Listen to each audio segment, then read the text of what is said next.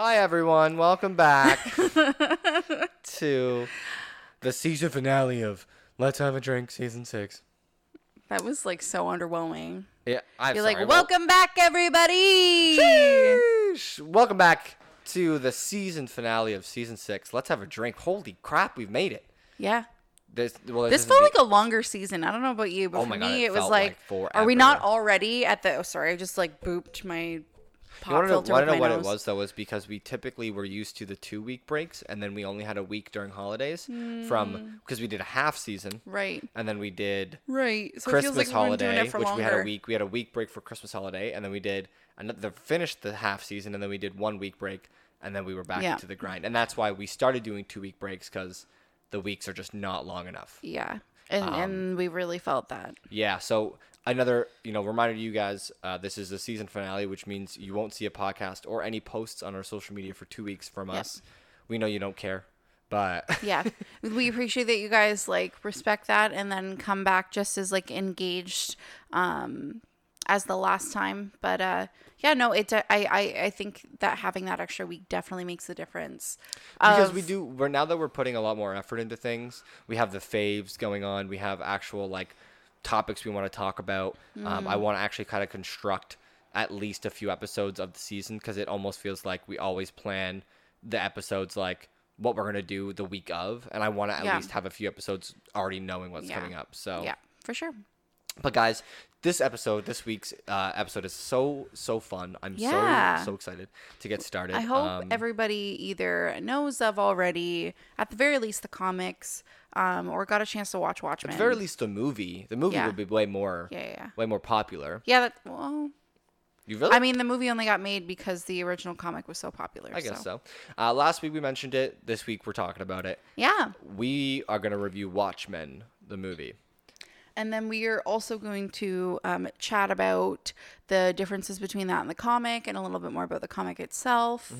Mm-hmm. I will admit, like, I've absorbed a lot of informational writings and videos about the comic itself. I've never had the privilege and the pleasure of reading it yet, but it is definitely on like my kind of like bucket list of things that I for sure want to make sure to have read while I have the time, because I feel like it just has a lot of very like poignant messages. It sounds like you, like, from what we talked about today and in the past, it sounds like you know a lot about the Watchmen world, which is really cool. Yeah. I've just absorbed a lot of media surrounding it because it's such an interesting story to me. And I also, after watching the movie again, it kind of reminded me like of how much I want to go and read the like graphic novels now. And then of course our buddy Cole started talking to me about the Watchmen TV series from HBO that started in 2019. And I'm and I actually, in the midst of like my, brushing up, researching, I watched a couple videos on the show itself, and like, I really want to watch it because I feel like it's a lot truer to the spirit of the messaging that can kind of come across of the original comics, as well as kind of tell its own poignant story to, like to be comparable to like what we're dealing with now, for sure, as a society. So I'm super excited to get a chance to. Right. So if you guys haven't watched the movie or know much about any of the story, we'd advise it. You don't have to, because we're going to spoil it and we're going to talk about it. So you're going to get most of the story anyways. So before we nerd the fuck out here, sorry for my language. This podcast is called Let's Have a Drink. That's the whole reason we started it. So we got to have a drink. We got some special drinks for you guys. I was wondering where that was gonna go. I was like, are we? What are we segueing into? The fact that I have a beer sitting beside me right now is what we're gonna segue into. Right. So guys, we picked up last time we were at one of our favorite brewing companies. Our favorite Flavowit, Flux Brewing Co. Truly one of our favorite brewing companies. They are located in Oakland, Scotland area, back in my hometown, around Norfolk County. We have today some small cans of their Irish Red Ale Eye to Eye. Yeah.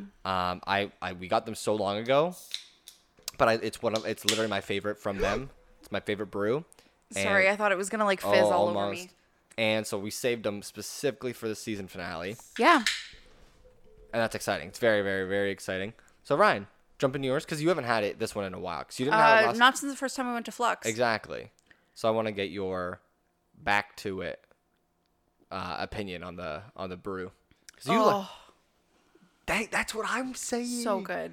It is that good, isn't it? It's definitely like a heavier beer for sure, but like it just settles so nicely. I can't it's very, I don't know, like it feels like, it's a pub beer. Like you want to be in a pub, either at a seat or at the bar with a bunch of other people, and you're either all playing trivia or watching a sports game, and everybody's like chatting around you, and it's like a hey, It is. It really cheers kind of moment. It really is. Yeah. Unfortunately, it is a craft beer, so it's like it's gonna be a little too strong for everybody. Because I would love for more. Which people is so to odd enjoy. because it's very smooth. It is very smooth. Like I feel like it's pretty light, but it's not. It's not offensive in any way or too extra kapow. Like it's a very enjoyable beer, considering it is a red ale, and sometimes I can find that any sort of like darker ales feel a little bit heavier to me. Right. This one's quite nice. It is only a 4.5% alcohol per volume, so not too bad. A 25 IBU. That's pretty low, which is probably why like the hops are not as the barley's not as probably prominent, and the hops and stuff haven't fermented too much, so. Definitely a good pickup if you guys are in the Scotland, Ontario area. Mm-hmm. One thing I do appreciate about Flux is the artwork that they have on their merchandising, as well as, their logo itself is very cool. I agree. And then the logos they've essentially kind of created for their for all of their different beers is fantastic. I really love this one. It's like an all-seeing eye with a bunch of like almost celestial line work and imagery, and it's very pleasing. I know. I love how brewing companies, obviously they kind of have to do it, but Flux takes the name of their brews and gets an image for it. Like I think they have like a rocket, or like some rocket one. Yeah, so Rocket Science is, I think they're like porter or stout, something like that. And it's a literal rocket. Their drawing board, it's essentially literally like the background looks like a chalkboard, and there's like a bunch of different like graphics and imagery that is like what looks like chalk line work, which is really cool. I actually have the t-shirt for it. Yeah. And it looks really great on a t-shirt as well. It's a lot of like, like birds and florals, which is really pretty. I think their Wanderlust one is like a kind of rainbowy, colorful. It's like an open road kind of deal. Right. And then they have the day job is like a Thunderbird. It looks really cool. They definitely do a good job at that. So, highly recommended. Like I said, yes. One of our favorite brewing companies. Favorite. Shush. I don't know why you're struggling so hard with it. I'm not. Oh, it just sounds like you are. Does then. it? Yeah, it sounds like you want to add extra consonants into it. Maybe in my head, when I say it in my head, it sounds exactly like I'm gonna, and then my mouth goes favorite. Yeah, favorite. Favorite. Favorite beers. Yeah, man, oh man, this season has been one heck of one.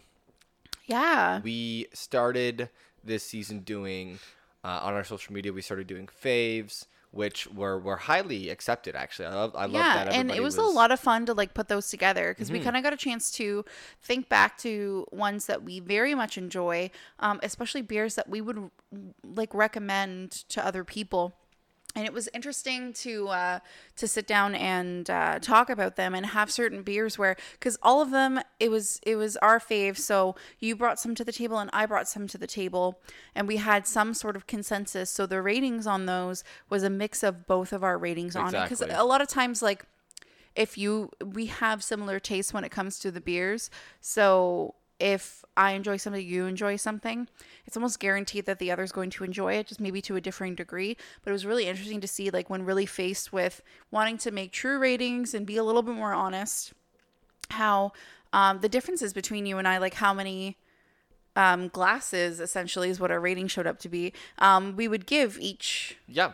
A rating out of 5. I mean, specifically, there's the Cowbell Brewing Absent Landlord, which is one I really enjoy, but you haven't had too much of. So when you were posed the question, hey, what would you rate this out of 5? You were like, I've had too much. I know it's a good beer because you like it. I've had it. You've had it like once or twice. Yeah, but it wouldn't be something that would immediately come to mind for me to choose. So that's why I ended up giving it a lower rating. There was other ones where it was just like kind of like, oh, it's good, but like, it's a little strong in this sense, or it wouldn't be my choice compared to like other beers on our wide list. So I think we got a chance to really kind of dive deep into what truly are our favorites, and I'm super excited to do like another round of them for the next season, because I think it's a really cool collaborative effort, because we've been so open to try so many new things. Super interesting, super fun. Yeah, with on top of that, that was kind of more of a social media platform. We did some more graphics, some different change in the graphics on our stuff too. But the main thing we started doing this season was in the intros, where we're going right now. We actually drink a new beer. Typically, it was a new beer, or sour or cider, or sometimes it was wine, but it was always something brand new. Yeah. And we did that every episode, and that gave us, a chance to experience new drinks and review them. I think it made being out, and even just like getting stuff personally for ourselves, we would be out trying to, in general, we look to grab new things for us, but then having that idea in the back of our head where, like we want to be able to try something new on the podcast that we can then recommend to people based off of whatever tastes, because we've tried so many different like styles. It made it a little bit more fun on top of it, because it's like, okay, like this is what I would like to drink or try for myself amongst the other repetitive stuff personally, but like what do we want to like review on the podcast? What looks super interesting? What's like super exactly out there, or something we haven't had that often, or out of our comfort zone, or it's a similar style that we both love, but it's like a different brewing company with like different flavors going on. So it made it a little bit more investigative when we'd go out. Rather than just going, that looks interesting, just throw it in, we'll find out later. Like, I found myself actually reading, like, depending on the type of beer, like, whether or not it was like an IPA, double IPA, whether or not it was like a session, or a lager or a sour. And then, okay, so on top of that, what flavors did they add in? Was there more citruses? Was it a sour that had smoother fruits or lots of like berries or something like that? It had me investigating what was in it, rather than just like, that can looks cool. Oh, it's a sour. Just throw it in there, Yeah. No, it gave us more opportunity to converse about the drinks we were drinking. When we, in the first couple seasons, it was more or less just grab what you had in the fridge and let's just chat. And when we had guests, it was definitely that. We had the converse, we had the topics to talk about. Now that it's just you and I, primarily for the podcast until further notice, it was like we needed something that just you and I could really just like dive into. For sure. And I think it just, again, too, when we had reflected on trying this out, which I think went pretty successfully, it was a matter of like, this was born out of, the conversations we'd had over drinks out at pubs, where half the time when we do that, we're trying something new anyway, because they have new additions to the menu. So, and I think that too, like, it's called Let's Have a Drink. We constantly talk about like, when we were able to go places, new places we go to and try new drinks out. Well, why don't we just do that while we're on here and recommend it to people? Exactly. LCBO is open, where we can easily just grab new stuff that the breweries are coming out with. That's what we did. We've had a lot of these places have like bottle shop open, so you can go and pick it up and leave. So we had the Primal IPA from Counterpart. We also had that. What was it? The Forbidden Dry Sour from Coffin Ridge was really good. I remember that sour. That was a really cool design as well. Yeah, I very much enjoyed that. The Bobby Cajun, was it a red ale or like a lager or something? I forget exactly what it was. I don't know. But no, it was a red ale from Bobby Cajun Brewing Company called Dockside. I like that one. I like my red ales. Don't know why. Yeah. Do you remember one off the top of your head before I start listening more? Oh, bother. That you were like, that was the one. Oh God, it was another one of the Society of Beer Drinking Ladies one. That was actually last season. Was it? Because we started doing this halfway through last season. It was the Society of Beer Drinking Ladies. Hold on, let me pull it up. The New England IPA. No, there was another one though, wasn't there? Was there a sour? I thought unless that was like a while ago. I don't know. We did wine. We did some stuff there. No, because we did. We didn't do it this season. Oh, maybe. Okay, maybe not. Maybe I'm getting confused, which has been known to happen, so it's fine. Yeah, maybe we did. I can't even remember. But traditionally, we've got, we did some fun ones this season, and we hope you guys enjoyed more of that content because, for those of you who like craft beer or even just like beer or don't like beer, it's knowledge for you and it's experience and it's potentially a new thing for you to try, and also open up to like those kind of ideas, right? Oh, absolutely. Oh, the Woodhouse raspberry sour was quite good. Where did you? It wasn't on the podcast though, was it? Yeah. Where? Oh, look at that. Oh, this was way back in January. Haha, just kidding. Oh, yeah, I was gonna say because it wasn't the Society of Bird Drinking Ladies either, but that was last season still. It feels that's what I'm saying. This season felt like it was so long, but it wasn't that long. Yeah, I don't know. Anyway, I've thoroughly enjoyed that we've got a chance to do this. What about? Oh, that was I like the Brock Street Strawberry Blonde we did last week. That was refreshing, great, for sure. Fantastic. And then the wines that we've had as well. Yeah. So, and then it's funny every time we do a Monday post. It's not a fave. It's a bit lately because we're really good about taking pictures when we're out places, of all the new stuff that we try, and it just like, especially once we got our other lockdown order, I was like, I just want to be out somewhere else taking pictures. I know. That's the hard thing. You guys, obviously, when we're in lockdown, it's because like 2 weeks worth of pictures or 3 weeks worth of pictures is from our countertop. Like it's always a drink. Yeah, well, because we run out of the older stuff unless we happen to come across and go, oh. Well, no, it's just because we don't post pictures from out and about, because we have to like either take new pictures or find some that we. But yeah, no, I don't know. It's been a little, I guess, like mentally trying lately. I understand the fact that like obviously if things are exploding and putting a strain on the health system, but I feel like there was other things that the government could have done. Mm-hmm. We're not going to get political about this, but let's get political. It's been, I think, because it's been yet another round of this. Mind you, as we said in the previous episode, I am super lucky and super grateful to actually still be at work still. Mm-hmm. But it's just, I think it's still mentally trying having to deal with all of that on top of everyday things and still wanting to, a lot of like what we like to do socially and even just you and I socially together has to do with like being out in the world. Mm-hmm. And we can't do that right now. Yeah. So it's been tough. It's been very tough. We know a lot of you listeners, I'm sure, are in the same boat. Life's kind of going on that roller coaster, and we're. But hey, at least I'm 11 seasons into Criminal Minds now. Oh my god, so it's so fine. Much time. I started watching Sherlock again. I've seen that. Fucking missed the show so bad. Good. I've skipped episodes because I actually know how like the whole episode goes. Yeah, like, I saw you the other day. You were like the little bar on the bottom. If you put your cursor on it, you can like pan through the different scenes. You're like, yep, describing. Oh yeah, and then so and so does this, and then you pan down, and then it happens on the little tiny thing. Do and I'm like, to watch this episode? Do I watch this episode? Shit. I was like, I'm looking for this scene. Yep. I will admit, I started doing that with a few of the Criminal Minds episodes because I was like, either A, it's one of those like extra episodes before they get to like one of the arcs going on in the story, or like nothing really consequential happens until the end.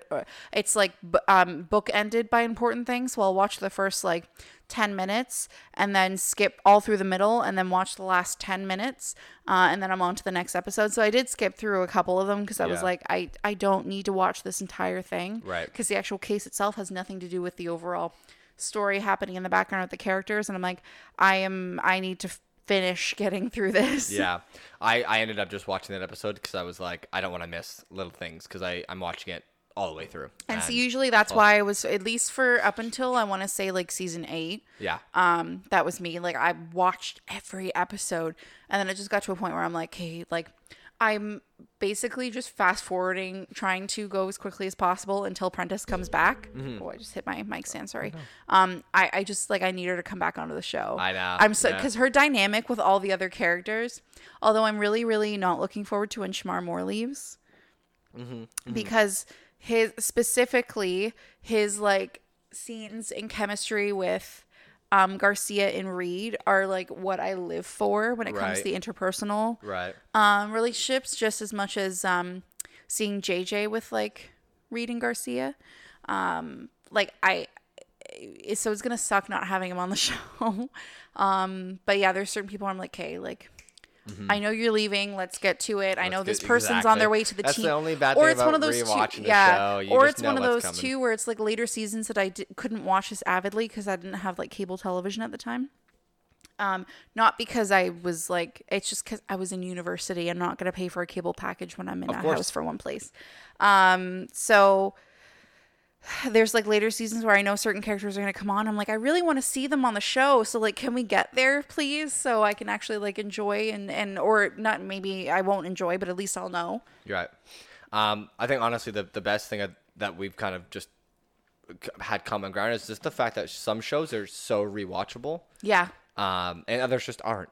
It's one of those things. But absolutely, dude, this intro has gone on for so long. Yeah, they're probably like, when are they going to get to what they said they were going to? Well, I've actually finished my beer. Oh, you pounded that back. I'm like halfway through. Because we have more drinks coming. Yep. So in honor of the fact that we are discussing some superhero content, we decided made some superhero cocktails. Yeah. Which we will describe to you guys. We'll, present to you guys on the podcast audibly once we get them. But we are going to have to pause, come back, and regroup once we roll that intro because it's been so long. The last intro of season 6. Let's get it rolling. Roll it. Let's have a drink.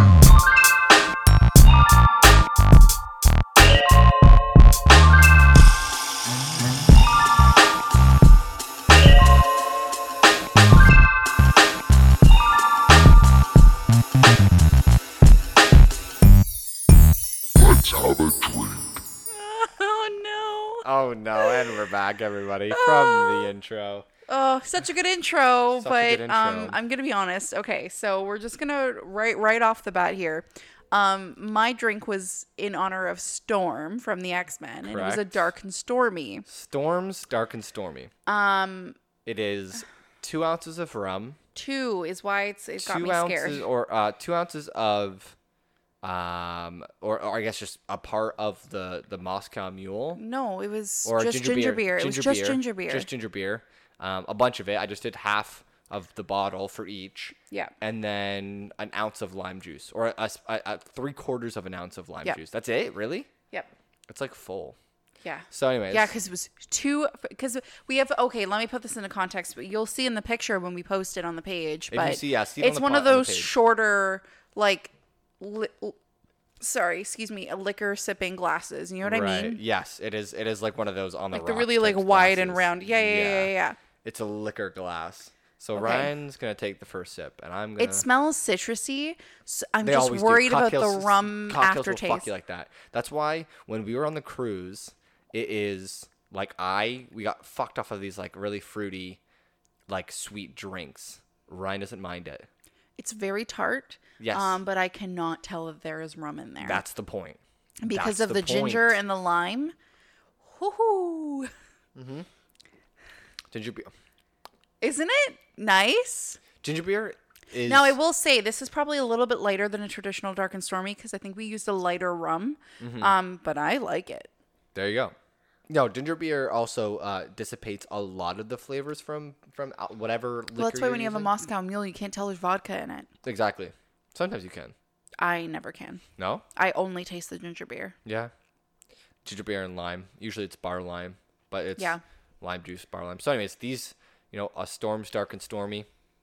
Chug it down. Let's get funky. Funky. This is Ryan's drink. To the left. We have another one coming later this episode, so I'm super excited for it. It's a different color. It's a different... He turns water into wine. He's a different color. So anyways, guys, we are talking about Watchmen this week. Yeah. Who's watching The Watchmen? We are. Who, if you guys have watched it, I hope you guys did. Ryan watched the movie, talked about it with our buddy Cole. Yeah. I was like, I've never seen it before. We watched it. I loved it. Yeah. It's a superhero movie.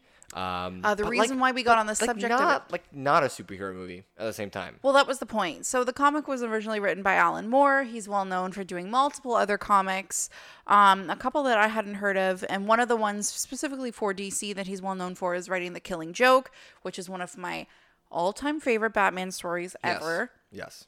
That might sound like super predictable, but I just also maybe he's psychopathic, but now the rum's hitting me. Ooh. There it is. Yep. Welcome to Let's Have a Drink, everybody. Oh no. Where we just drink whatever is in the fridge. Ugh. Okay. Anyway. Ooh. Okay. Okay. Stop. We getting funky already. But anywho, loosey-goosey, so yeah, he is prolific for, especially when it comes to his storytelling. Like he writes a lot of like more involved, very thematic stories, which are reflected in some of the other stuff he's done, and Watchmen being one of them. It initially started out as more of like a parody of the Bronze Age of comics that were still kind of reeling from the stories that were in the Silver Age, where comics were at their peak, but it was after the huge, essentially, the Comic Book Association. That's basically the censoring board, the same way the MPAA is for films. Mm-hmm. They were basically, a lot of these Silver Age comics were like neutered when it comes to any sort of like intense storytelling, violence. All of the stories had to end with good triumphing over evil, and that continued into the Bronze Age until it eventually got to a point where they were like, okay, we can't tell proper stories anymore, so we're going to start ignoring this code. Yes, and Ryan has this very bittersweet taste where she doesn't understand when backstories really fucking matter and when the topic needs to just come out. Sorry, so I'm just trying to set We're talking about Watchmen, the movie. No, I understand that. What I'm trying to explain is setting the stage for where Moore got his inspiration to make the comics. But we're not talking about the comics. We're doing a movie review. No, I know, but we're going to talk about the comics later. So I don't know why the author of the comics... Okay, but this is okay. Matters. But can I? This story then is the reason why, or this like history is why he wrote the comic. The comic is why the movie was made in the first place. Sure. So forgive me for wanting to get a little historical. So, anyways, the last thing. Nerd alert. Last thing I will say is that it was born out of being a little bit more of a satire and a parody of these comic books, and then evolved into something more, which is what we later came into.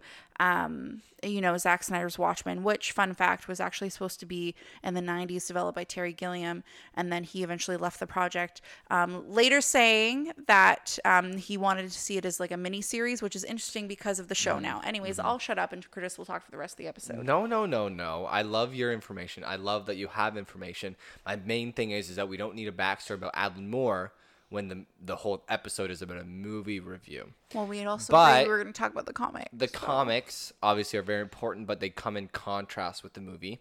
And that's what we're going to discuss. Anyways, if you want to introduce... There's the comic adaptation, or there's the comic books. Then that was where it came from. That's where it originated. Then there's the movie adaptation.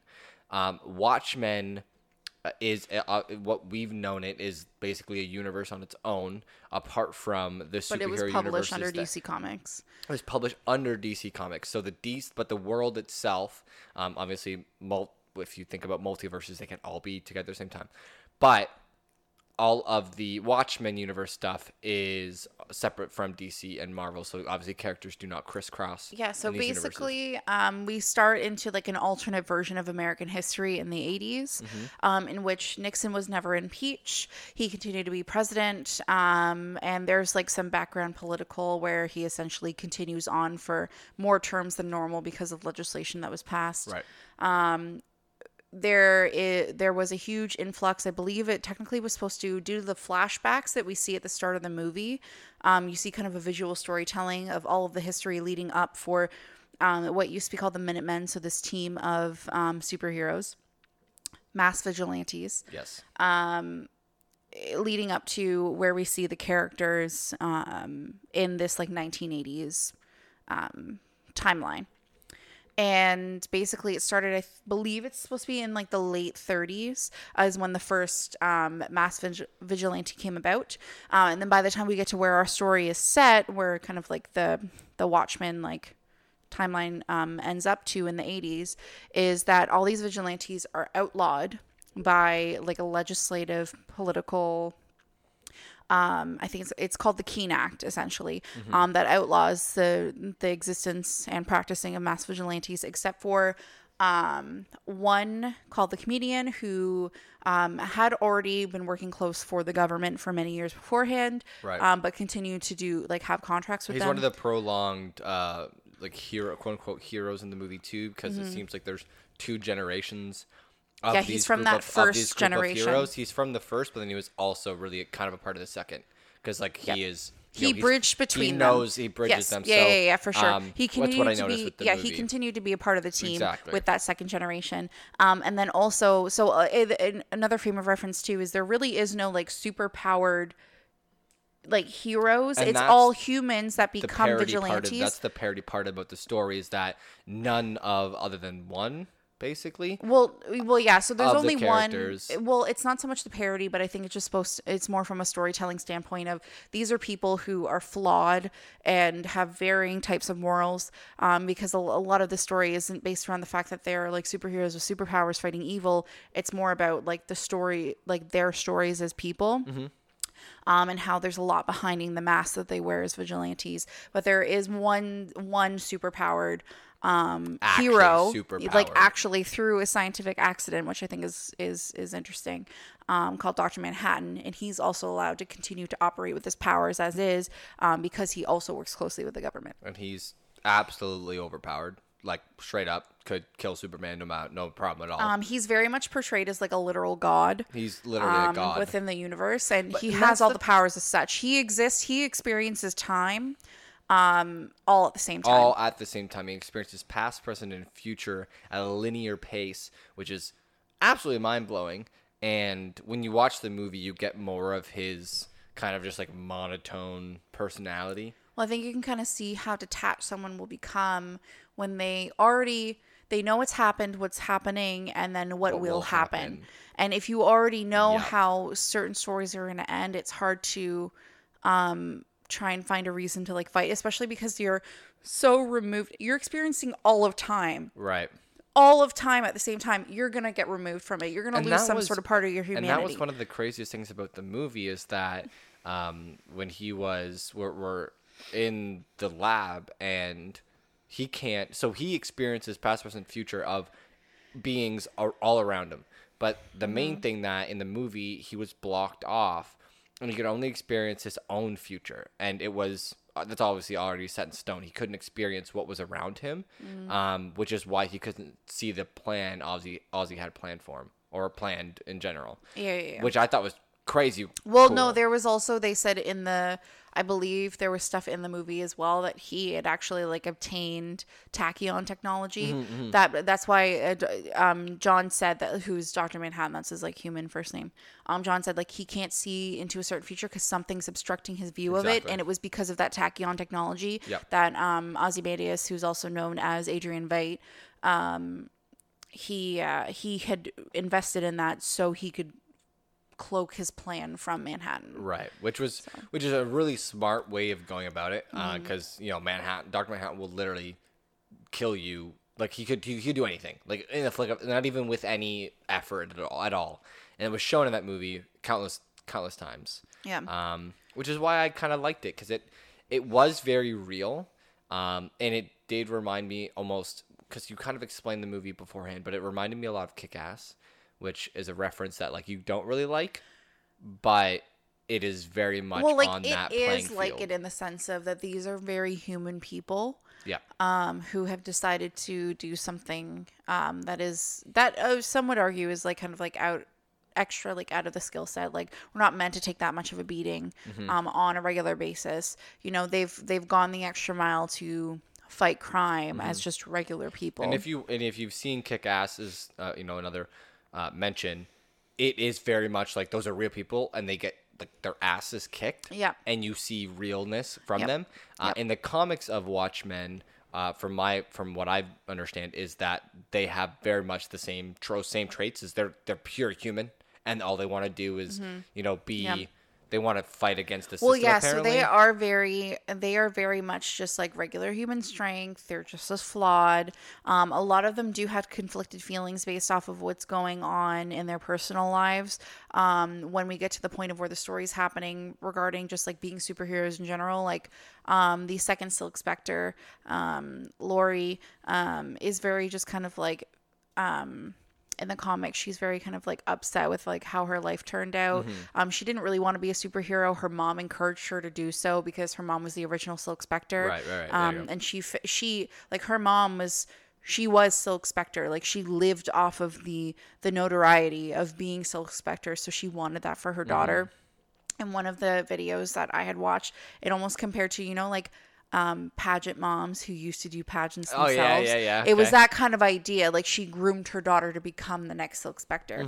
So it's not like she chose being a superhero. Her mom chose it for her. Basically. And then, you know, it's different but like similar stories throughout each of these people. Whereas in Snyder's movie, which a lot of fans of the comic specifically had kind of like had a bit of a bone to pick, was he in a lot of the action scenes he made them off to be like more superpowered than they actually were as regular humans. So like in the first part of the movie, like when we open up after like the recap through time, we see the comedian get attacked in his apartment and murdered. And he like his head goes through a marble countertop. He punches like through drywall. You know, it literally looks like a stonework wall. Yeah. And then he gets thrown into a coffee table and then at a window, and he's still alive the whole time until he hits the ground. I'm like, are you kidding? He gets his head smashed on a marble table, which there's 2 points of this. Is because you don't know who is beating him up until the end. So we're going to spoil that. So it's obviously Ozymandias. I can't say his full name. I hate it. Ozymandias. It's him. And in the comics, Ozymandias is a total normal human being. All of them are. Yes. So you should, like, a normal human being, for one, cannot smash someone's head over a marble table and break that table, and nobody would be able to take that smash either. And not already So be those dead. 2 parts, I was like, those 2 people basically have the super soldier serum. Like, that's what it felt like to me. Yeah. Whereas it's like, no, I think it was just exaggerated action. If you also, in the movie, they also have the Night Owl and the Silk Spectre, the second generation of them, fighting the bad guys in, like, the alleyway. And they're, like, pushing them, like kicking them like across the whole alleyway up against the wall into the dumpster. I'm like, that's nobody kicks that powerfully. Full on. I mean, again, I'm sure you'd eventually be able to do that, but like he full on in one fell swoop, like busts this guy's like arm bone through his skin. You can do that. No, I know, but it just seemed like super aggressive. It was more so the punches and kicks were that, like sent launching. Them it was yeah, launching. Yeah, I get it. Yeah, and that you're launching 200 pounds plus of human. No, you can't do that. But yeah, no, what I did really like about the movie itself is how stylized it was. Although there were a lot of slow motion parts that I could have maybe dealt with that being sped up, because it is literally a 2 hour and 40-minute movie. I loved it. Every minute. But there was a lot of, like, you could tell he wanted to try and include as much meat as possible from the original story. But like when you look at the comic, there is so much backstory, extra content, extra like small bits. Like in the comic, you get pages from one of the old Minutemen's books. You get like actual like psych evals from one of the characters and all that kind of stuff. True. Whereas like he had to try his best to put all of that context into, for example, like the whole visual storytelling of their previous like backstory of all these like previous Minutemen and the timeline that took them to when like they first started to where they are now being outlawed and what they're doing, and the whole arc of what happened there, all through a opening sequence and like vignettes of like time, which he did really well. They were beautiful. It was a beautiful opening to the movie. So that is one thing I do really appreciate it. As far as like the overall aesthetic, other than like a few small changes, the aesthetic was very similar to the comics from what I could tell. Which was super cool to kind of get an idea of like the universe that was being built. And one of the videos I had watched had said that he actually storyboarded using comic panels. So that just goes to show like he really tried to keep it as visually close to the comic as possible to get you absorbed into that world. I'm kind of about done. I'm not a comic book fan by any means. I have comic books, but I'm kind of about done trying to give directors any sort of crap or credit for trying to turn a comic book into a movie, because I don't know, it feels like a lot of movies nowadays are they're trying to turn a whole world of comics into a movie or a miniseries, and it's basically impossible. Like, not necessarily though. Unless you do what they want to do in the first place with Watchmen, was make a miniseries, which I feel like from what I could see, and again, I haven't watched it to fully like say definitively or not. But from the recaps and like analysis that I've watched of the of the series itself, it seems like they put a lot of work into continuing the world building that occurred in the original story, and it looks to me that they did a really fantastic job and really creating some historical parallels, which is because essentially it's an alternate version of like our real world. Right. It's just just insert mass vigilantes being a thing, and a whole different scenario involving the Cold War where it's like a literal doomsday is about to approach. And make it happen, and it felt more tangible. It did. Like, it very much felt it more tangible. But a lot of as far as the movie too, like it's an alternate 1980s that is heavily in the Cold War, much like regular 1980s society was, but except you have Nixon at the helm, and a heavily nuclear powered Soviet Union. And a doomsday clock that is 5 minutes to midnight, which basically means the end of the world. And then also a literal god on your planet Earth. Yeah, exactly. Because there was that but the biggest immediate threat, though, was the fact that, the U.S. and the Soviets were going to nuke each other into oblivion, right? Which I find it ridiculous. When you have literally Dr. Manhattan walking the planet. I feel, he was on the side of the U.S., though. Right. So Russia's stockpiling all these extra nuclear weapons to help say, like, okay, well, you may have Dr. Manhattan, but we can obliterate the entire world. And right? You find that out, too. I think there was a scene where they realized, like, no matter what Russia can do or what they decide to do, Dr. Manhattan can't stop it all, which no, he can't. is ridiculous. So, like, it's insane. I just can't believe, how insane that could be. But anyways, so it's, like, quite close to midnight. That's how intense... that's how tense and intense things are getting for them. And then you have the comedian die. And then one of the previous Minutemen, who is very morally questionable, very black and white, named Rorschach. Yes. Who wears this cloth as a mask that has ink that tends to move and change, much like actual Rorschach tests will have different ink blot pages. Is that what they're called? Yeah, it's literally, it was developed by a guy. Rorschach test? Yeah, it's a Rorschach inkblot test. So that's where he got the name from, because his mask looked like one. I didn't know that. Yeah. Once we got that scene where he was actually getting those inkblot tests and like the way that it Which I thought was so ironic. It was very ironic. I thought, okay, that's where he gets the mask idea from. Cool, but I didn't know that's what they were called. No, because he already had the mask before he did the test. Yes, exactly, but that's what I'm saying. So I didn't know he got his name, though, from the name of those tests. Like, you know what I'm saying? Yeah, because of what his mask looked like. Right. I'm sure he took that on. But anyways, he is very much like a psychopathic. He's very psychopathic. He has genuine issues, but his one of the videos I watched paralleled him to a Batman. But if he wasn't a wealthy playboy and just a total alt-right doomsday prepper. Just put him with a mix of Batman and Joker into one person? Yeah, except Joker was more of just chaos for chaos sakes, and he was a criminal, whereas Rorschach would have destroyed Joker. You know what I mean? He would have shot him point blank where Batman couldn't. Oh, I see what you mean. You know what I mean? He's not. Well, that's what I'm saying. But Joker would have shot Batman point blank, no problem. Then he would have already. You know what I mean? Joker still is cognizant enough to recognize and enjoy the playing with Batman. You know, he enjoys being the ultimate villain to him and creating chaos and decimating him. He wants to be around to see it. He's not. Whereas Rorschach's very nihilistic. He's very black and white, whereas Joker kind of loves to live in the gray area of things as well. I do see what you mean. Okay. But anyways, he goes to start investigating, and then this is where you start getting introduced to all the other characters like Ozzy, Dan Dryburgh, who's Night Owl, and then the second Inspector Laurie. So.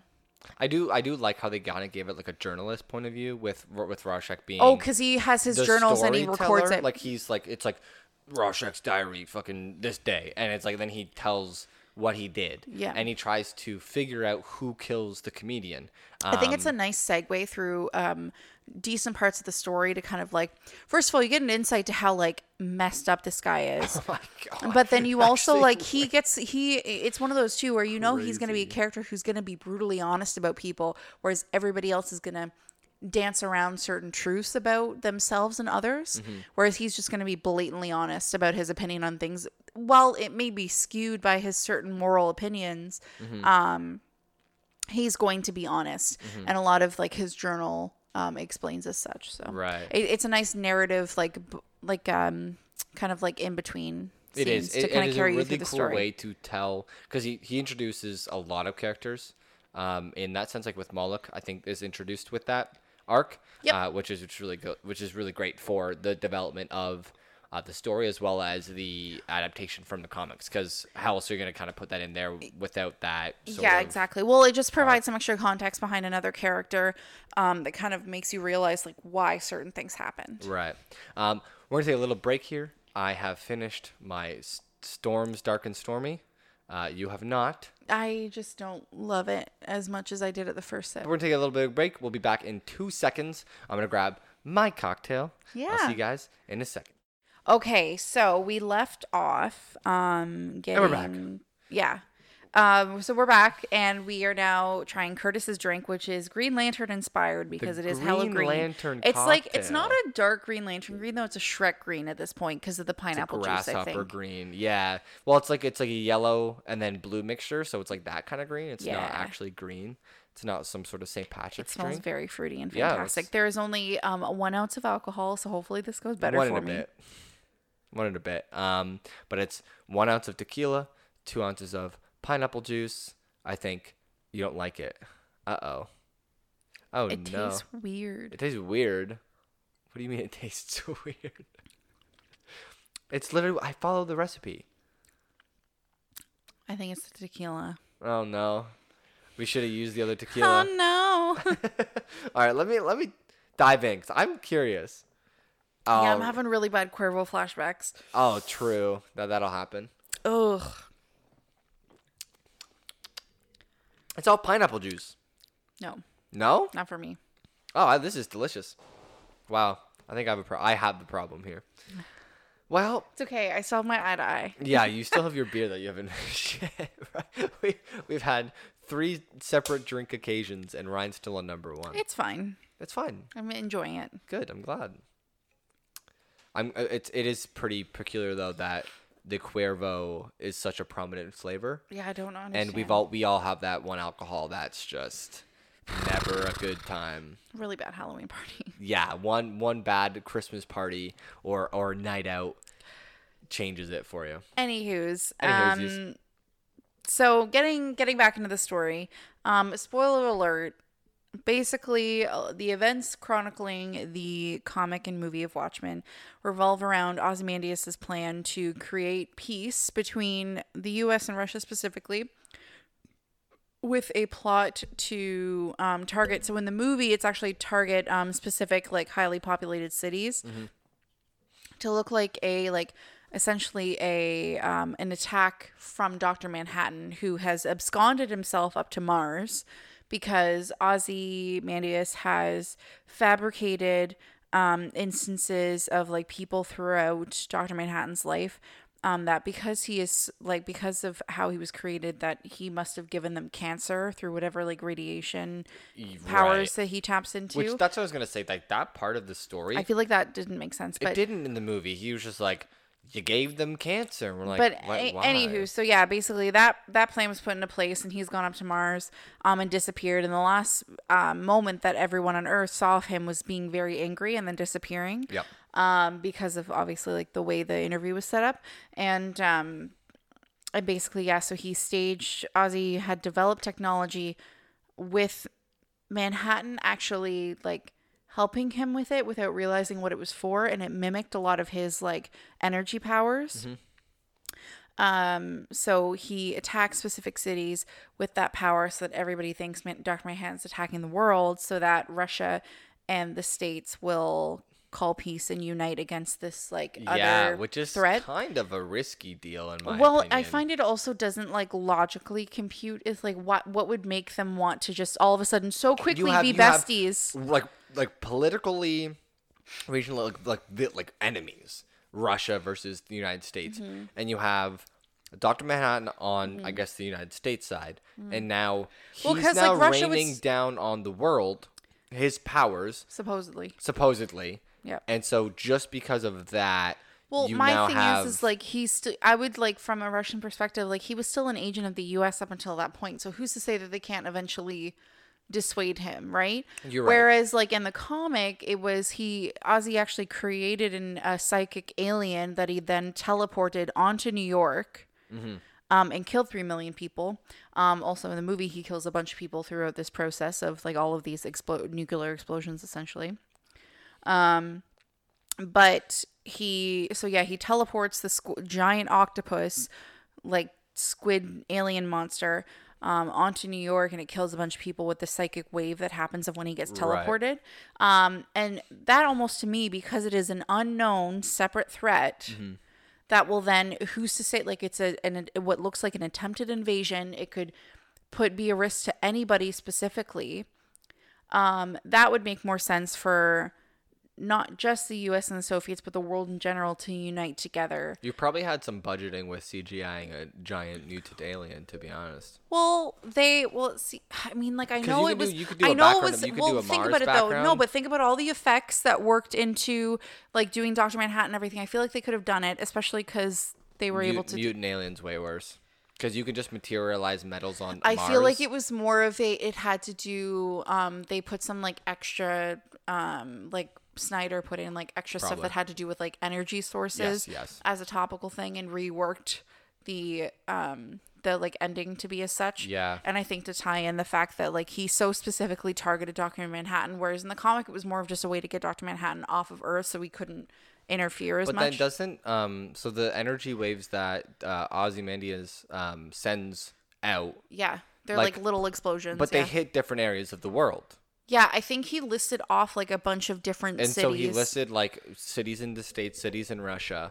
Like he's listing these other cities. So that makes sense. It's like, oh, I got hit. Like we all got hit by the same thing, which is Manhattan's power. Yeah. But then you get a mutant alien in New York. What's me as the Russian governor or whoever that is to say, United States just 3 million of them die. That's fair. Let's help them. No, they wouldn't. But if there's like the same thing, like if a mutant alien hit New York and Russia, then they'd probably be like, it's the same thing. It could come from anywhere. We got to team up. But like, so I think I think depending on the kind of the story that you want to tell, they both have a decent amount of merit going on. Right. But yeah, so anyways, that's basically his end plan. And then the comedian, I think like discovers it along the way, hence why he dies at the beginning of the story. Yep. And then from there, it just kind of snowballs. And you see these people who are previous vigilantes who are dealing with their own personal fears and traumas and issues. Then having to, they stumble upon this plot and try and put the pieces together, figure out who it is, and try and put a stop to it. And by the end of it, they can't because it's already happened. And it's one of those where the superheroes don't get to save the day.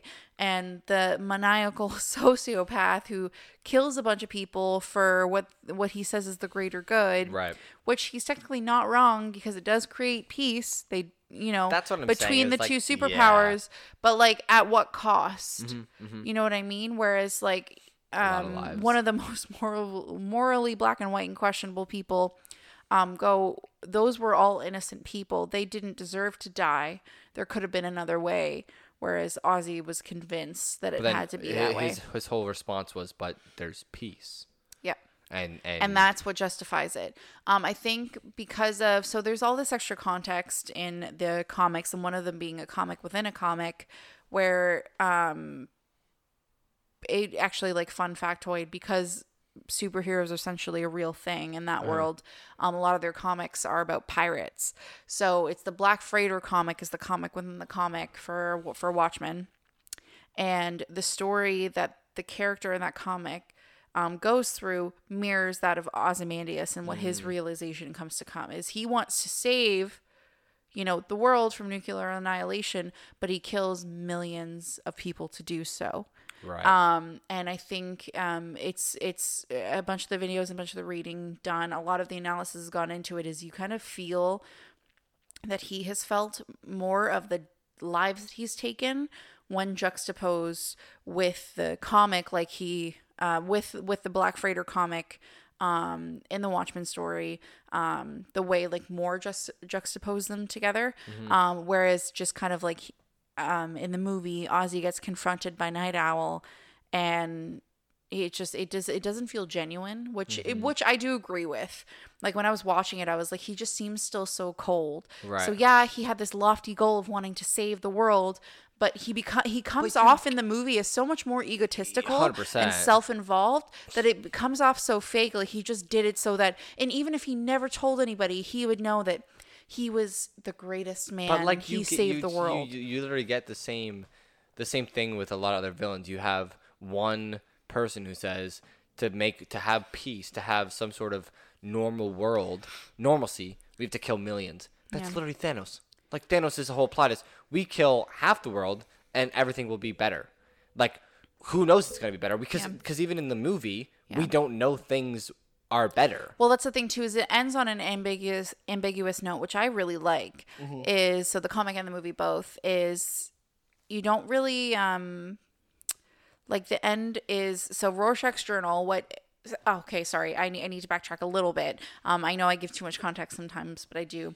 So when everybody finds out about this whole plot, Rorschach is about to just, head right back into the mainland because they're off in this Arctic base, and tell everybody what Ozzy's plan was and that it was a hoax and it wasn't some like random alien invasion or it wasn't Dr. Manhattan. Right. It was Ozzy who constructed the whole thing.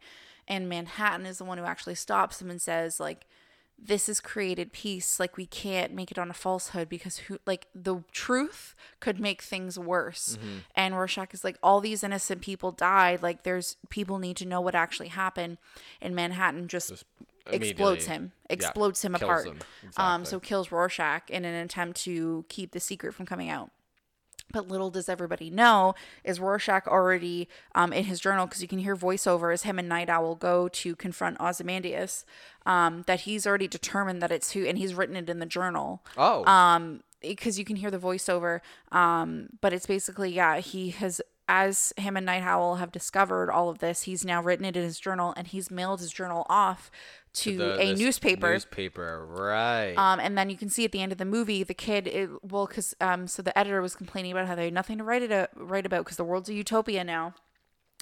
And the kid prattles on about whatever, or there was like a pile of just like built up stuff that they had decided to discard because they didn't think a story could come out of it. And he's like, well, why don't we just rifle through this stuff? And he picks up Rorschach's journal. He's like, go through some of this and see what stories are in there. And then the editor goes, I believe the actual line is, it's in your hands now.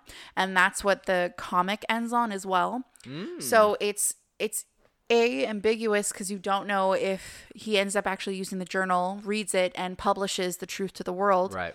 But then also it's the idea of, because it ends on an ambiguous note, because it said like it's in your hands now, it's in the hands of the reader to determine what happens. Exactly. You can envision whichever ending you want. So whether or not the world keeps on going with this lie that they don't know is a lie, and this utopia continues on, or it gets published and people find out what happened, and then who knows what happens after that. It blows my mind to think that the comic book and the movie end on the same phrase, note, whatever, and yet the readers of the actual comic book still have so much more nitpicking to do. Well, because there's other stuff that they had, and again too, like the context that talk about the Black Freighter with Ozymandias' plot. No, I get that. They're missing out on that stuff. They don't like it was Dr. Manhattan is a threat as opposed to this random alien. There's also, we had watched one video that talked about the differences between the two. And I had watched a few more that talked more about like the actual like comics messaging. But the one that we had watched that discussed the differences, one thing that they had pointed out in the video and that a lot of fans complained about was the actual like characterization of a lot of the characters. They looked visually similar, but they were very different types of people. Like Dan Dreiberg, the second Night Owl, he was a lot more meek. And kind of like intimidated by Dr. Manhattan and Rorschach, whereas like in the movie, he's much more confident, stands up to Rorschach from the get-go. He doesn't seem like unnerved by like the type of person that he is at all. I thought that was more of a false positive personality. But yeah, so it's just like smaller details like that. He's definitely intimidated by Manhattan though, in the movie. Well, yeah, because he's still, essentially like cheating, like, him and Laurie's Manhattan's girlfriend, and they're, off making Whoopi and Archie there. Yeah. I don't know. Yeah. No, I mean, obviously, when it comes to movie adaptations of any sort of literature, and I get it, it's long, it's tough. It's like it's a bunch of pages. He had to condense it into a movie. Many pages, when Terry Gilliam thought, like, a previous guy who was going to tackle it wanted it to be a 4 to 6 hour miniseries, and Snyder's going to try and make this into a couple hours of a movie. Like, honestly, I feel like it did hit some important beats. It was very visually pleasing to watch. Just from an effects perspective, from a visual storytelling perspective, especially that opening sequence. I did enjoy it. Mm-hmm. And if anything, too, because I hadn't already previously read the comic, I think I was able to go in with a different perspective compared to someone who may have already had and, like, very much loved the comic. Right. But, like, it having watched it without reading the comic beforehand makes me want to read the comic more, because I see this story that I can buy into and I think is super interesting. And then learning about, some of the other story beats and what the differences are and the extra context and the extra world building and side stories and characterization that happens in the comics. I'm like, I want to definitely read that now because I'm already invested in what's going on. I want more, so I can go and read the comics and get more. And I can go now and watch this TV series that's been, like, for the most part, very well reviewed. Like, I want to go see the future of that 1980s that the comics covered and what it did, because the TV show set in, like, real time. Like present day, not real time, it's present day essentially. Right. So I want to be able to see what that 1980s turns into an equivalent, 2019 compared to what ours has been. Man, I feel like I need to read more comics, because, like, I think I would love. Oh, they're fantastic. Some big old stories, before the movies come out, and, like, it's one of those things that Watchmen is actually a limited series comic story. So to make that into a show, like, you're limited on what kind of content you can turn that into in terms of media. That's why I think that the TV show is so interesting, because they didn't try and, like, reboot it essentially and do a rehash of the original comic. They made a sequel. Yeah. And based it off of where the characters were coming from and brought them to some sort of conclusion. Right. And they introduced new people but connected them back with original characters from the comic. And they made it seamless, and it seems like a great story, and I'm super excited. I totally agree. I would be down to check that one out. While there was a lot to, like, analyze and talk about differences of, I thoroughly enjoyed it. Like, what was your overall? Because you had never seen the movie before. Never seen the movie. I had heard a lot about it. And mostly in terms of the not the lore, but just, like, the main principles, like the smiley face with the blood splatter was Watchmen, like, that was their symbol. Yeah. And I had some of my old high school friends, middle school friends were very much that nerd type, where, like, comic book stories and adaptations are what we breathe on, especially in that day and age. Yeah. And so Watchmen coming out around, what was it, 2009, you said? Oh, well, no, 2019 is when the new one. The movie. I honestly don't remember. So it was around the time I was in high school. I know that for a fact, because it came out and it was talked about by one friend I have in mind. But to me, it was very much just. Now that I've watched it, it makes sense. But it just didn't. It wasn't one of those shows movies that needed to be watched. But I loved it because it told the whole different story about superheroes. Yeah. And it was literally just a better version of Kick-Ass. I loved Kick-Ass, but it was, like, the better version because the choreography was way better. The fighting scenes were a million times better. And then the sort of team spirit coordination of the characters in terms of, like, there were the Minutemen, like, the squad, like, the team of superheroes is what superhero comic books need, and they did that well too. So overall, like, a lot of really fucking stupid scenes in that movie, like some really bad ones with, like, the comedian specifically, and, like, some really, like, gory stuff, some really, like, disgusting stuff.